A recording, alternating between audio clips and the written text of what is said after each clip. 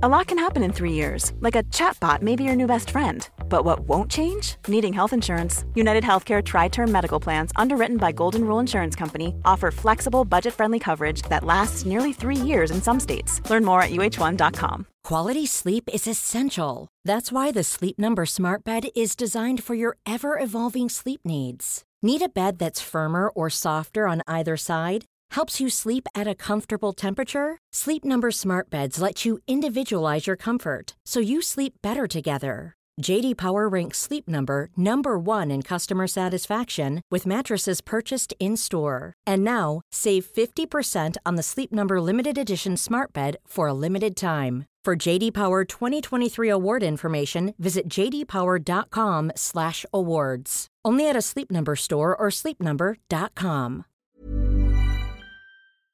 Today's episode is brought to you by Audible.com.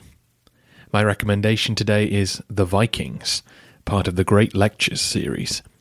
Get it for free right now at audibletrial.com/TB Critic.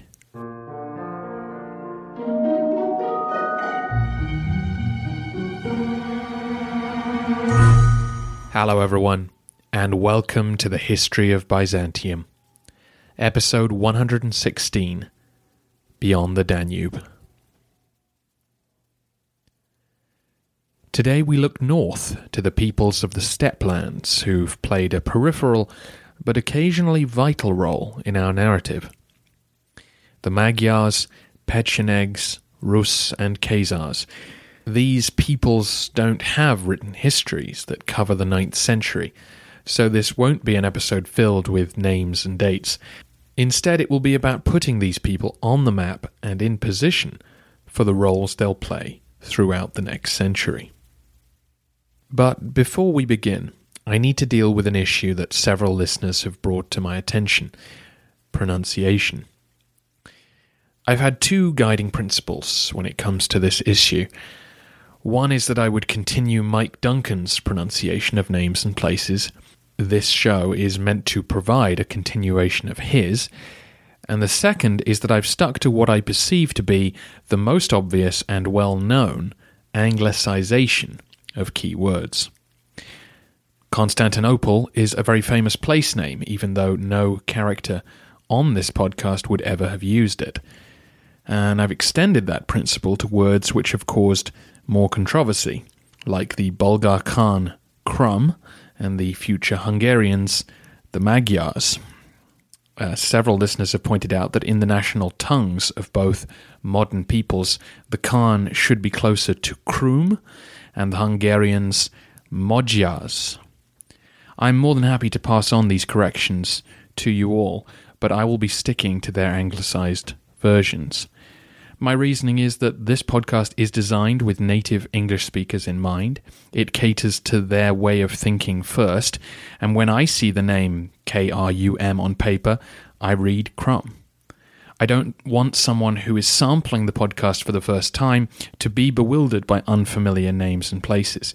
I feel they're more likely to give the show a chance if they hear words they recognize. If I open the door to pronouncing words more closely to how the descendants of those people say them, I think the show will grind to a halt. Every time I use the word tachmata, I slow my natural rhythm of speech, and I think the show will suffer if I spend time tracking down every Arabic, Armenian, and European name and attempt to do justice to their tongue. And I do appreciate how frustrating this is for those of you who are Hungarian, Bulgarian, or just better travelled than me.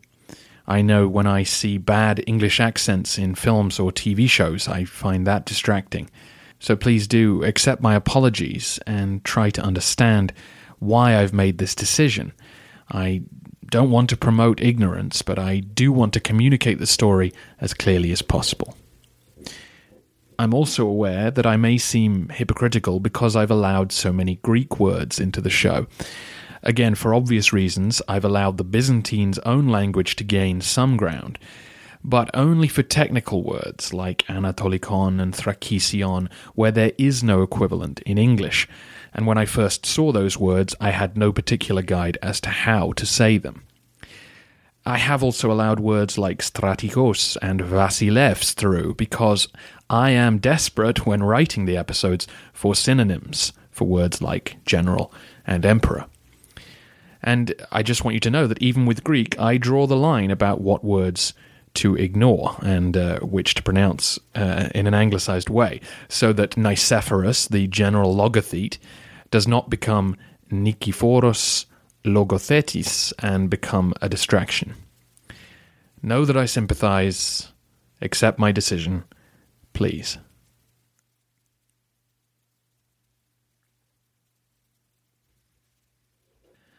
We'll start with the Khazars, as we've known them the longest. And, as you know, they've been the dominant steppe power in the lands north of the Black Sea for the past 300 years. They played a vital role in Heraclius's famous victory over the Persians, and their ongoing battles with the Caliphate drew significant forces away from Anatolia.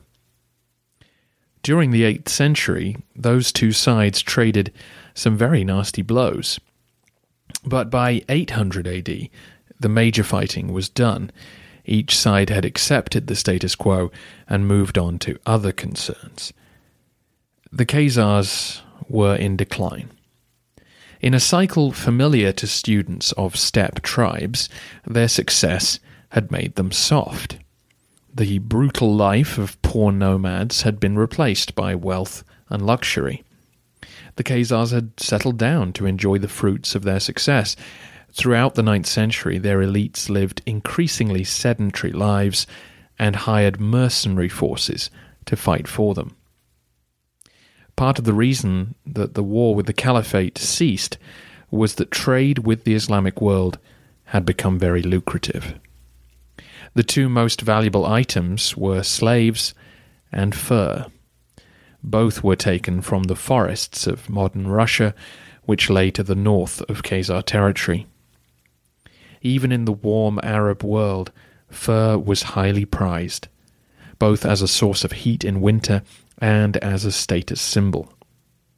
The animals of the north were hunted and trapped, their furs removed and sold down the Russian river system to the Khazars. Their capital of Atil controlled access to the Caspian Sea, which then leads directly to Iran and the mountain passes down to Baghdad.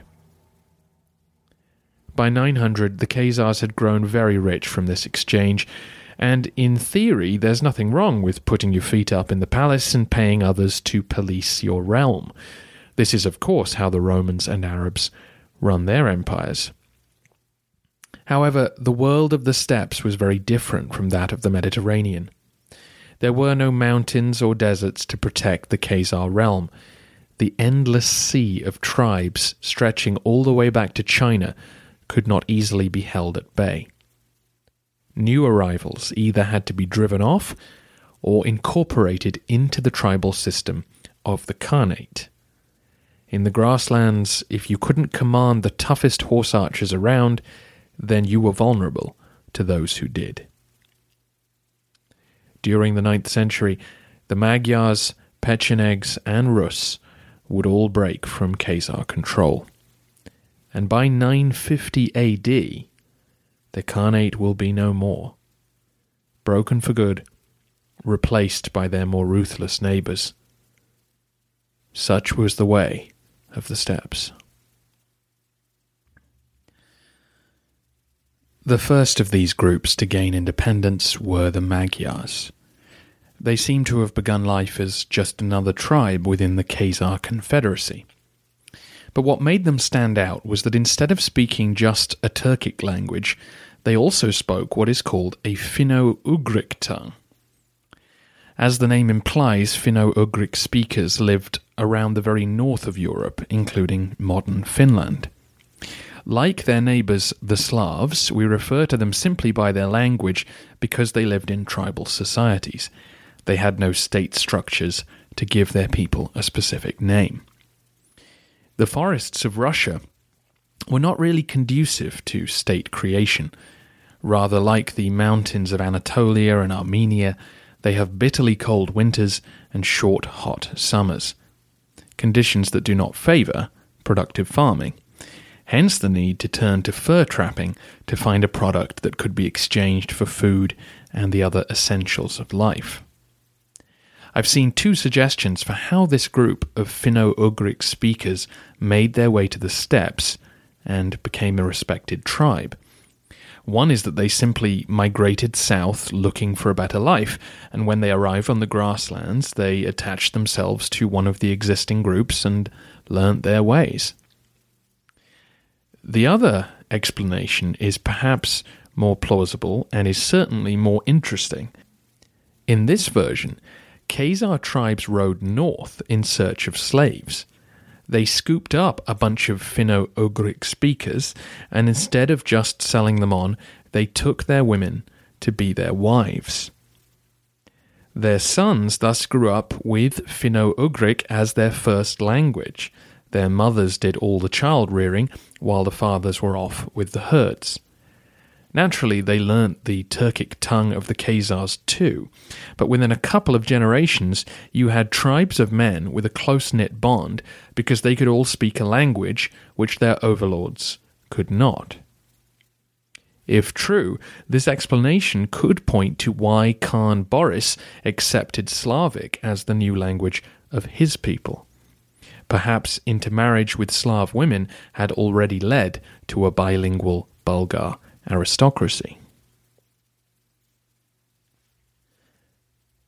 We have almost no idea how the Magyars separated themselves from their Khazar rulers, but according to historian Mark Whitto, it seems likely that the Magyars pushed west in the 830s under pressure from the aggressive Pechenegs, who we'll get to in a moment. The Magyars moved to the lands between the Crimea and the Danube. They'd reached the Carpathian Mountains and the effective end of the steppe. Behind them, the Pechenegs were causing enough trouble for the Khazars that they were able to live an effectively independent life from the Khanate.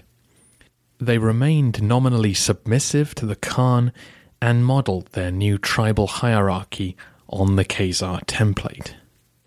This is where the Magyars had reached when they entered our story in 895.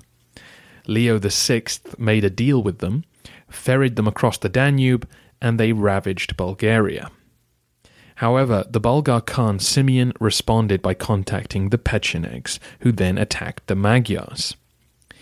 This should tell you a lot about how fearsome the Pechenegs were. Once the attack was underway, a large group of Magyar tribes decided to migrate rather than fight. They crossed the Carpathian Mountains onto what I've been calling the future Hungarian Plain. This pocket of grasslands has been the home base for the Huns and the Avars, and now its final inhabitants have arrived. It meant driving herds of animals across slippery mountain passes and then fighting to dominate the new lands they'd arrived in.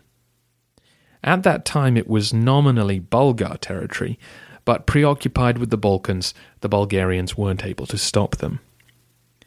The Magyars would succeed in dominating their new homeland and will spend the next century raiding their neighbours to the south and to the west.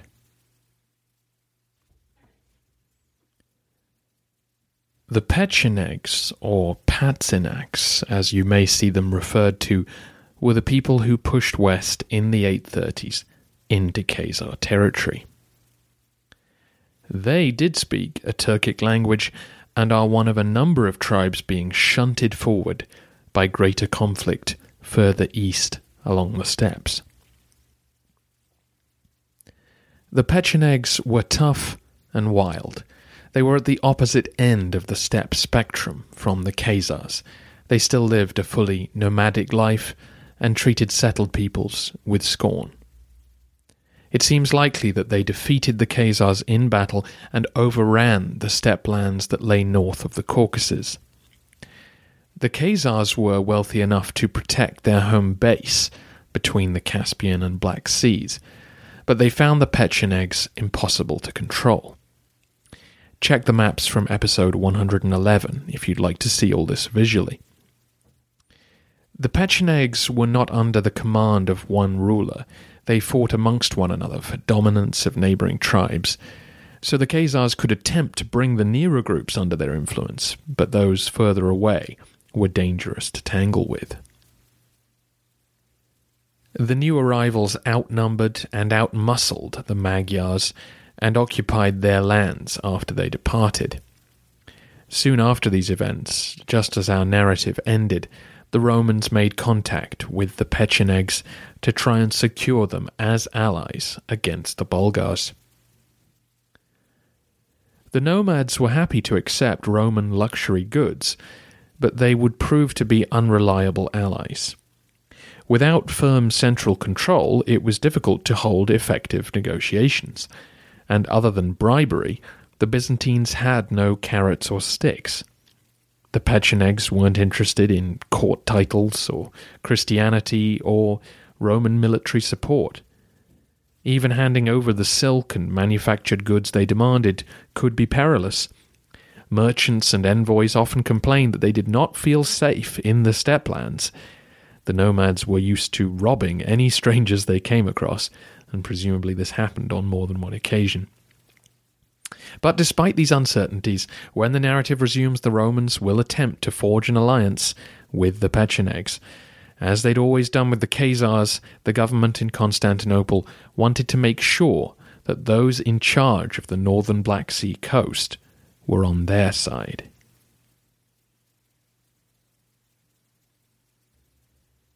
In theory, the Black Sea offered an undefended back door into the Roman world. Hundreds of miles of empty coast led to waters which flowed directly to the Bosphorus. Fortunately for the Romans, no power capable of manning a navy reached its shores up till the 9th century. Khusro briefly threatened to during the wars in Lazica, but other than that, the steppe tribes and Caucasian peoples had never shown an interest in building warships. Now, however, the situation had changed.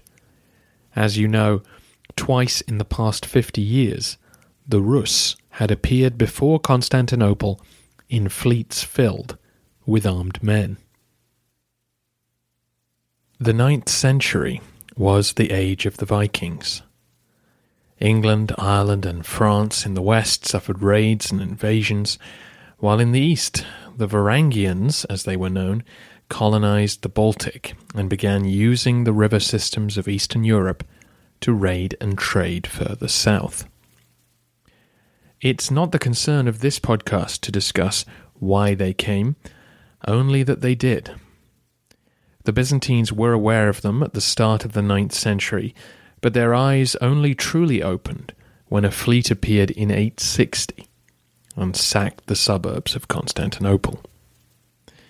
This was a terrible shock to the population. No seaborne attack had ever come from that direction, and the Rus who arrived were brutal. After colonizing the Baltic coasts, the Varangians had pushed south, establishing lordships over the local Slavs and Finno-Ugric peoples.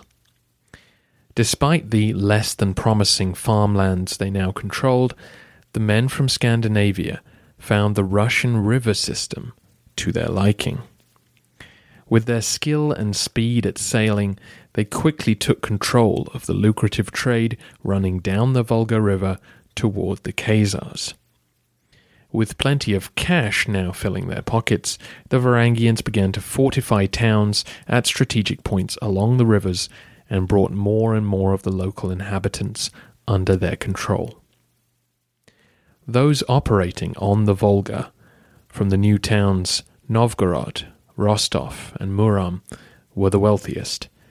It seems it was they who decided to build fleets big enough to bypass Attal and go raiding the Caspian without Khazar permission. They then moved into the Black Sea to give the Byzantines a serious scare. I've put up another map to show the different trade routes. Communities were growing up on the Dnieper River too, at Smolensk, Polotsk, and Kiev. The Dnieper runs into the Black Sea, and so directly to Constantinople. However, the Dnieper has several impassable rapids, where boats have to be unloaded and carried by land. And as this river runs through the lands of the Pechenegs, you can see why it took the Varangians longer to turn this into a profitable route. Eventually, they would, though. And it's these nearer peoples, the Kievan Rus, who the Byzantines will have the most contact with. Though they were just as ferocious in their own way as the Pechenegs, the Byzantines would find it easier to deal with a mercantile, town-based people rather than the nomads. Plus, the Rus had ships, and that was a far more serious threat to the capital than distant steppe tribes. Just before our narrative closed, another fleet appeared at Constantinople, and Leo VI was forced to sign a trade agreement with them. We think this was the Kievan Rus. Their merchants were now welcome at Constantinople, and their warriors became handy mercenaries for the army. If the Rus were going to make the difficult Dnieper route profitable, then Roman gold was absolutely necessary. Though Varangian was the term that the Byzantines used to describe men from Scandinavia in general, the states they dealt with in Eastern Europe were known to them as the Rus. As with Bulgaria, the Scandinavians ruled over a majority Slav population. Though the energy and culture of the Northmen would rub off on their subjects, within the next century, Slavicization will take place. Slav names, beliefs, and language will take hold within the growing Rus state. If the 9th century saw the rapid development of the Bulgarian state, then the 10th will see an equally fast rise for the Rus. It will be they who deliver the knockout blow to the Khazars, and after that, the new written Slav language and liturgy will catch their eye as ties with Constantinople grow stronger. That's your update on the lands north of the Danube around 900 AD. In Constantinople, these developments were seen as fairly negative, if not a pressing concern. The Khazars had been a solid ally for a long time, but after the Rus attack of 860, it was pretty clear that they could no longer protect the Roman flank. The search had begun to find a new ally.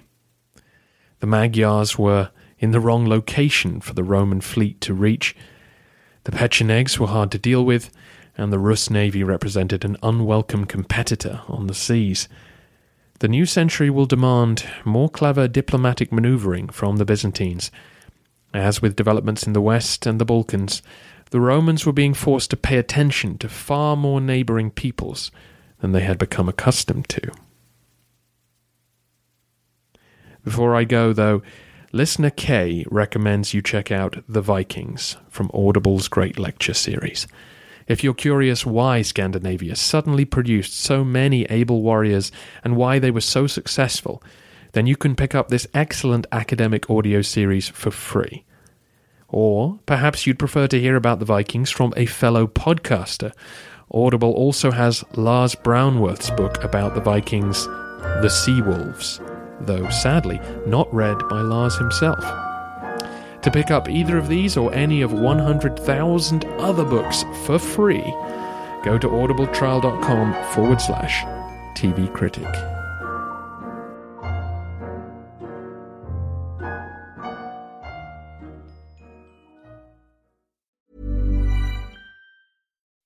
When you make decisions for your company, you look for the no-brainers. If you have a lot of mailing to do, Stamps.com is the ultimate no-brainer. Use the Stamps.com mobile app to mail everything you need to keep your business running with up to 89% off USPS and UPS. Make the same no-brainer decision as over 1 million other businesses with Stamps.com. Use code PROGRAM for a special offer. That's Stamps.com, code PROGRAM.